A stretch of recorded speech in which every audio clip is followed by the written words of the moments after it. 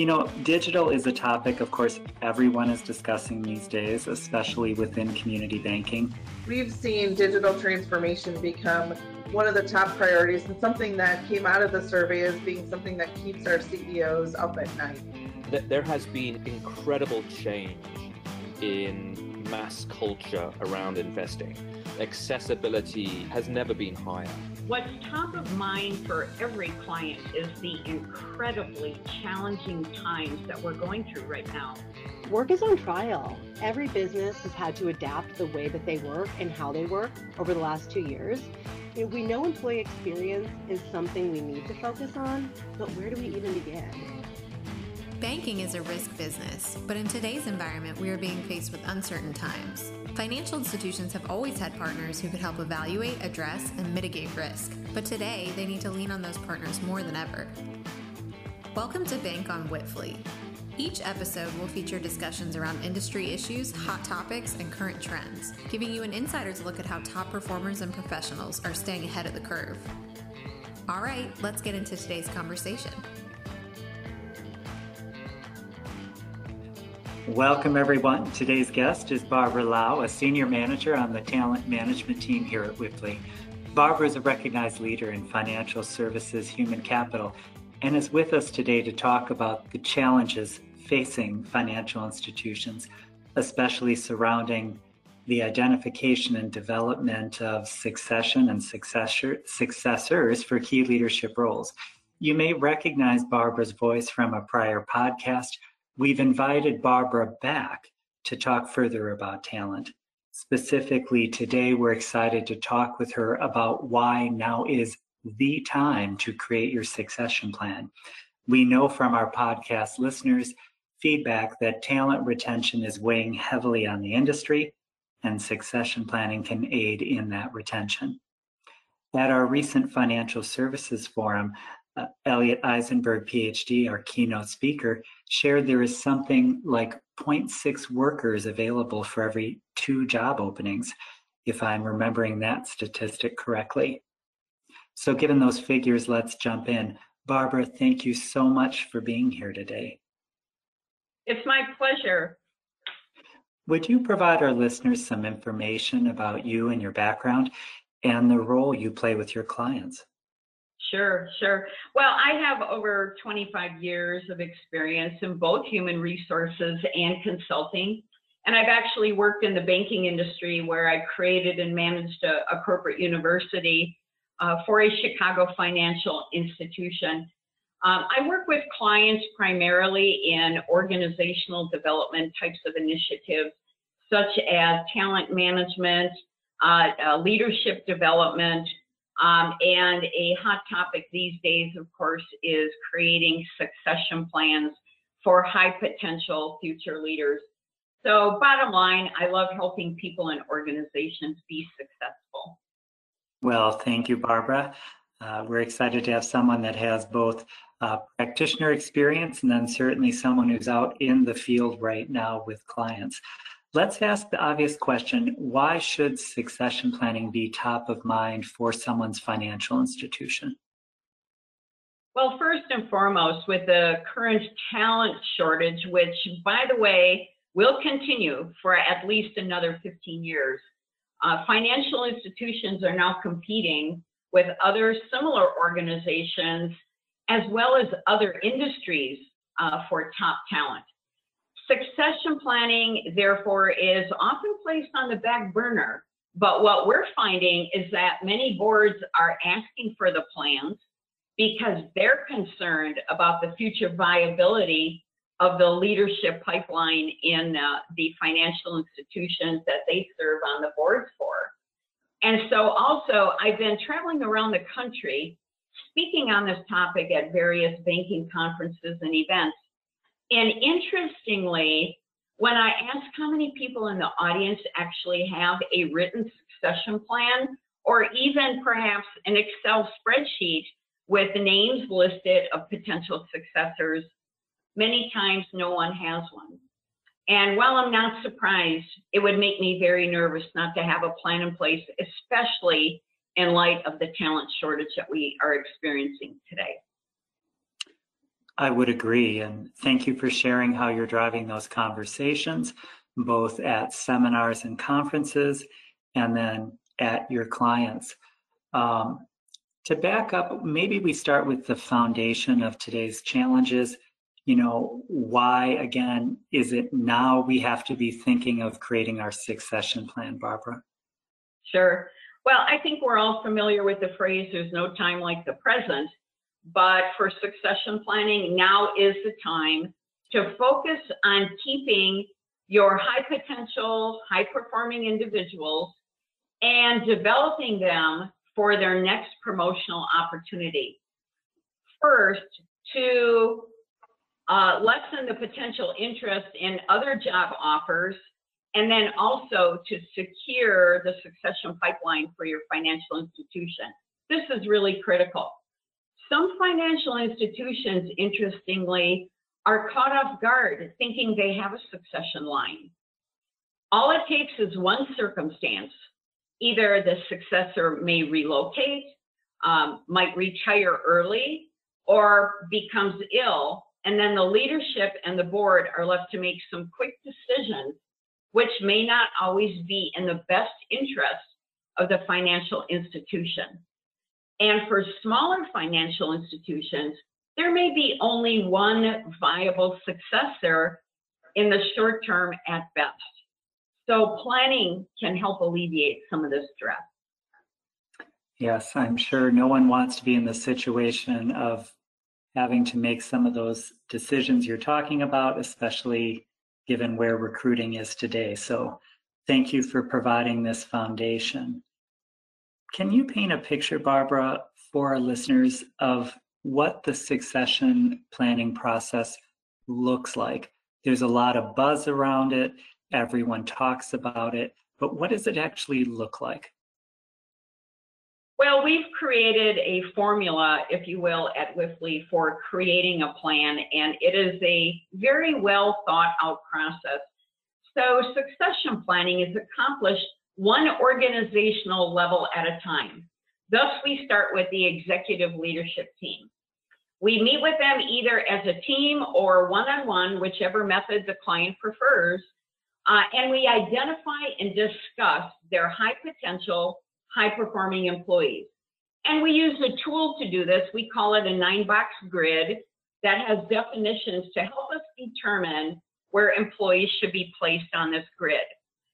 The discussions can really be amazing. So then we have a discussion about the readiness of each of these candidates to assume a promotional role.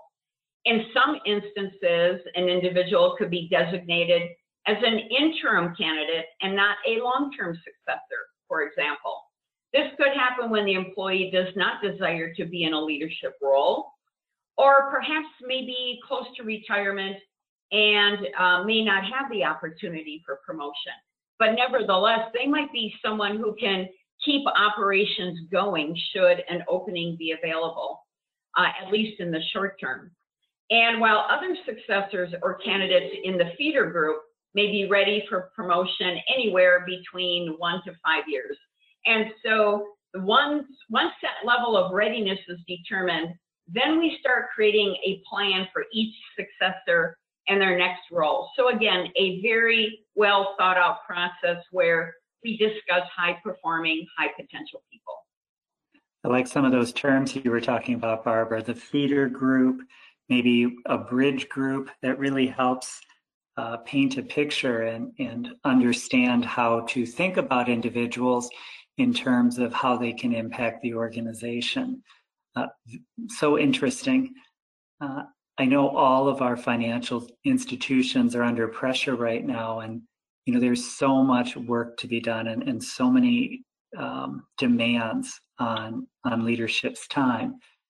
What you're discussing sounds like a lot of work and a lot of heavy lifting. Does it take a lot of time to create a succession plan? Can you just let us know a little bit about that? Sure, absolutely. And you're absolutely right. Everyone is busy, and that's probably the biggest reason as to why many organizations don't have a succession plan.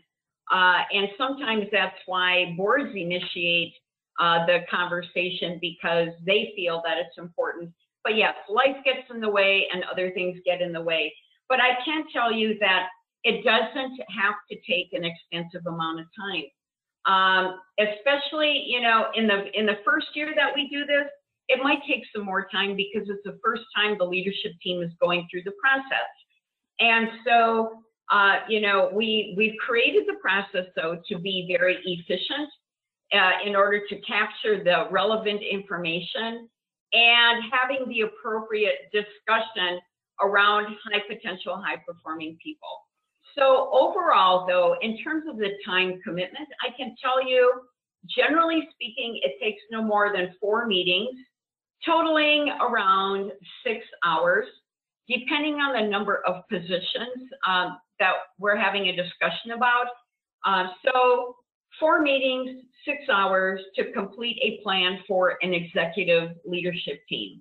So I think it's important to note that it's not extensive, and it's important exercise to go through. I get the feeling you just want our listeners to just start the process, know that it'll be imperfect, maybe borrowing that term from FinTech, just look for a minimum viable product or MVP, something to start the process. Is that what I'm hearing? Yeah, that's exactly the point. And you know, what's interesting is people sometimes get very intent on making sure that they have people in the right slots and the right boxes. And this changes over time. This is an organic process. And in fact, we recommend that these plans be updated at least annually. And so perhaps we've placed someone in a particular box on the grid today, but a few months down the road, that circumstance might change and we might move them. So it's an organic process. Don't get caught up in whether we have it exactly right, because every time it's reviewed, there might be circumstances that change our opinions. The important thing is we create the plan, we recognize high-performing people, and we get this locked down. It's not about perfection. Okay. The only thing constant is change, huh, Barbara? Oh, that's an understatement, right? I know when you and I were preparing for this podcast, you mentioned people often think of succession planning as something that really is focused on the C-suite. I know in our work in strategic planning and operational excellence with our team, we're seeing that succession planning is really going deeper as we look at people that may have institutional knowledge and they're not at the C-suite level, and we're concerned about how to replace them. So how does what you're talking about extend beyond the C-suite? And are there differences in that planning method or how you approach it, Barbara? Well, there are a couple of different ways to look at this. Yes, succession planning originated in the C-suite, but it should expand beyond the top levels of the organization. But it may vary by financial institution. It depends on the size and the number of levels. And if I can give you a visual, look at your organizational chart, okay? At minimum, clients should create a succession plan for the top 2 to 3 levels to determine the number of viable candidates that you have in the feeder group. But with that said, we recommend going as deep into the organization structure as necessary until the point is reached where an adequate number of successors exist, and this will vary by organization. So in other words, if you have a robust feeder group or a line of succession, then you probably don't need to go any further. And for most organizations, if you're curious, that ends somewhere around the supervisory types of positions. But again, everyone might be different. It's also imperative to consider other positions, as you mentioned, Robert, that would be difficult to replace. And it might be because maybe the nature of the work they do, or as you say, the institutional knowledge that they possess, or maybe other significant factors. So the easiest way to define who these people are is if they left your financial institution today, it would leave a gaping hole because no one else knows how to do that job. There may be no cross-training or backup for this individual. And there may be no manual prepared for how this person does their work. So there could be many different ways that you analyze these people. We like to call them the least afford to lose individuals. And so as we go through the succession plan, we also focus on these individuals too, to make sure that our clients are making sure that there is a plan for these individuals for succession as well. Yeah, I think that institutional knowledge piece is so key. And especially, you know, when you mentioned the nature of the work, I don't know how many conversations we've been having where we have long tenured individuals who have, you know, that institutional knowledge and are doing work that is not replicated across the financial institution. And oftentimes, you would probably know better than I, that this becomes a major crisis when that person is no longer going to be doing the work, retiring, or leaves. And we haven't really thought of it because we focus solely on the C-suite. So I love that you brought that up, Barbara. Well, and you know what's interesting about it is they are often the long-term employees who are incredibly capable in their positions, and no cross-training has taken place. And just know that if you can plan for the transition of these individuals, well, that is an ideal scenario. But many times, you know, people might become ill or might relocate or have any number of personal circumstances that would cause them to leave the organization. And then we get caught off guard by not planning for these folks as well. Exactly, exactly. So important to remember that look across the organization. And I know you foster that conversation with your clients so often, Barbara. Another aspect I know that you work heavily in is employee development. Used to be, we thought of these as formal training programs. Now I think the umbrella has kind of opened up to cover so much more.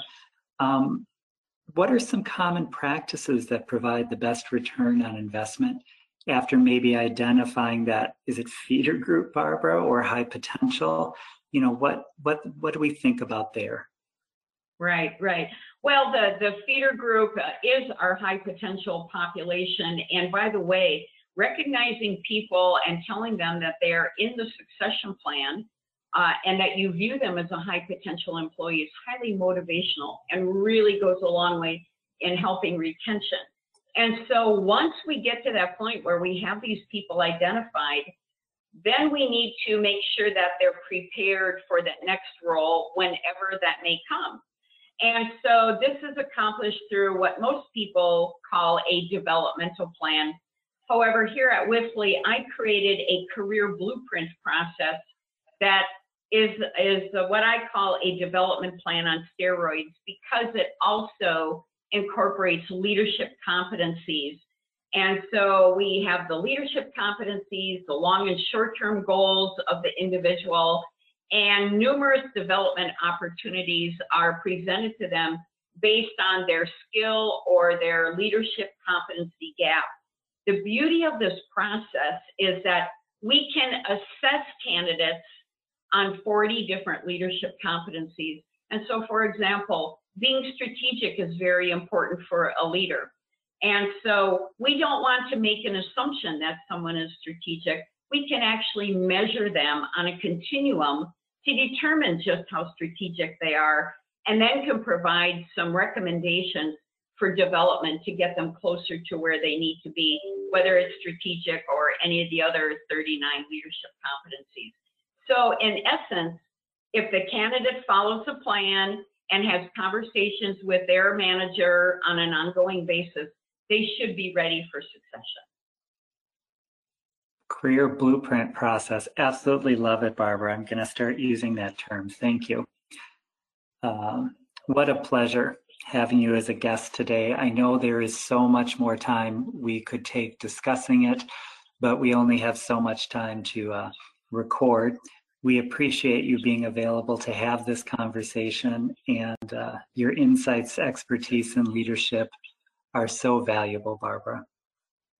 Well, thank you. It was really my pleasure, to be here for this podcast to talk about a topic that's near and dear to my heart. And I really feel so many organizations can benefit by creating this plan. It really is sort of an insurance plan, right? Exactly. And, you mentioned that 15-year kind of long runway. We're going to have to get really used to this. And I think the human capital or people side of the business is something that we really need to think about probably more than ever for those of us that have been in banking or financial services a while. That is a guarantee. Yeah. Thank you again, Barbara. And to our listeners, thank you for allowing us to share some ideas with you. As always, reach out with any questions or comments. We look forward to hearing from you and having you listen to our next podcast.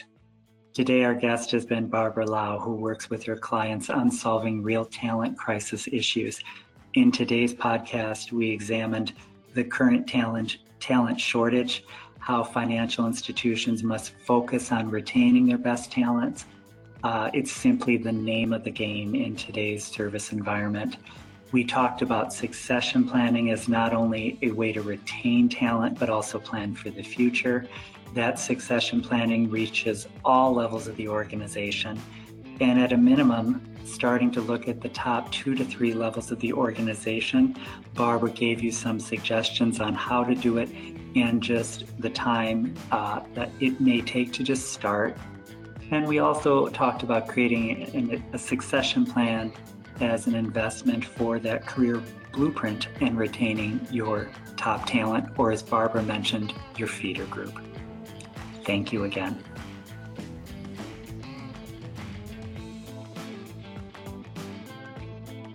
You've been listening to Bank on Whitfully. Be sure to subscribe to our podcast and tune into the next episode as we feature insights from other leaders in the financial industry and even more ways you can stay ahead of the curve.